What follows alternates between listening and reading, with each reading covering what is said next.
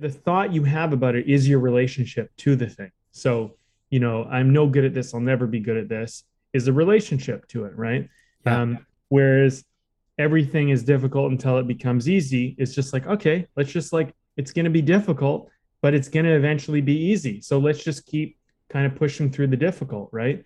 Yeah. This has a great relationship to the law of practice or law of discipline, which we talked about last week in the other one, because you know people sometimes have a negative relationship or a resistant relationship to discipline and practice, and it's like when you begin to see that that's helping you and you begin to be thankful of it, you actually start to do it, and you start to look at it as like, well, if this is good for me, I want to do more of it, right? And especially when you begin to see the relationship improve.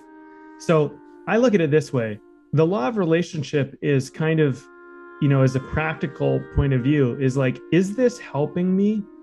And is it building something for me, or is it tearing something apart for me? And Yeah.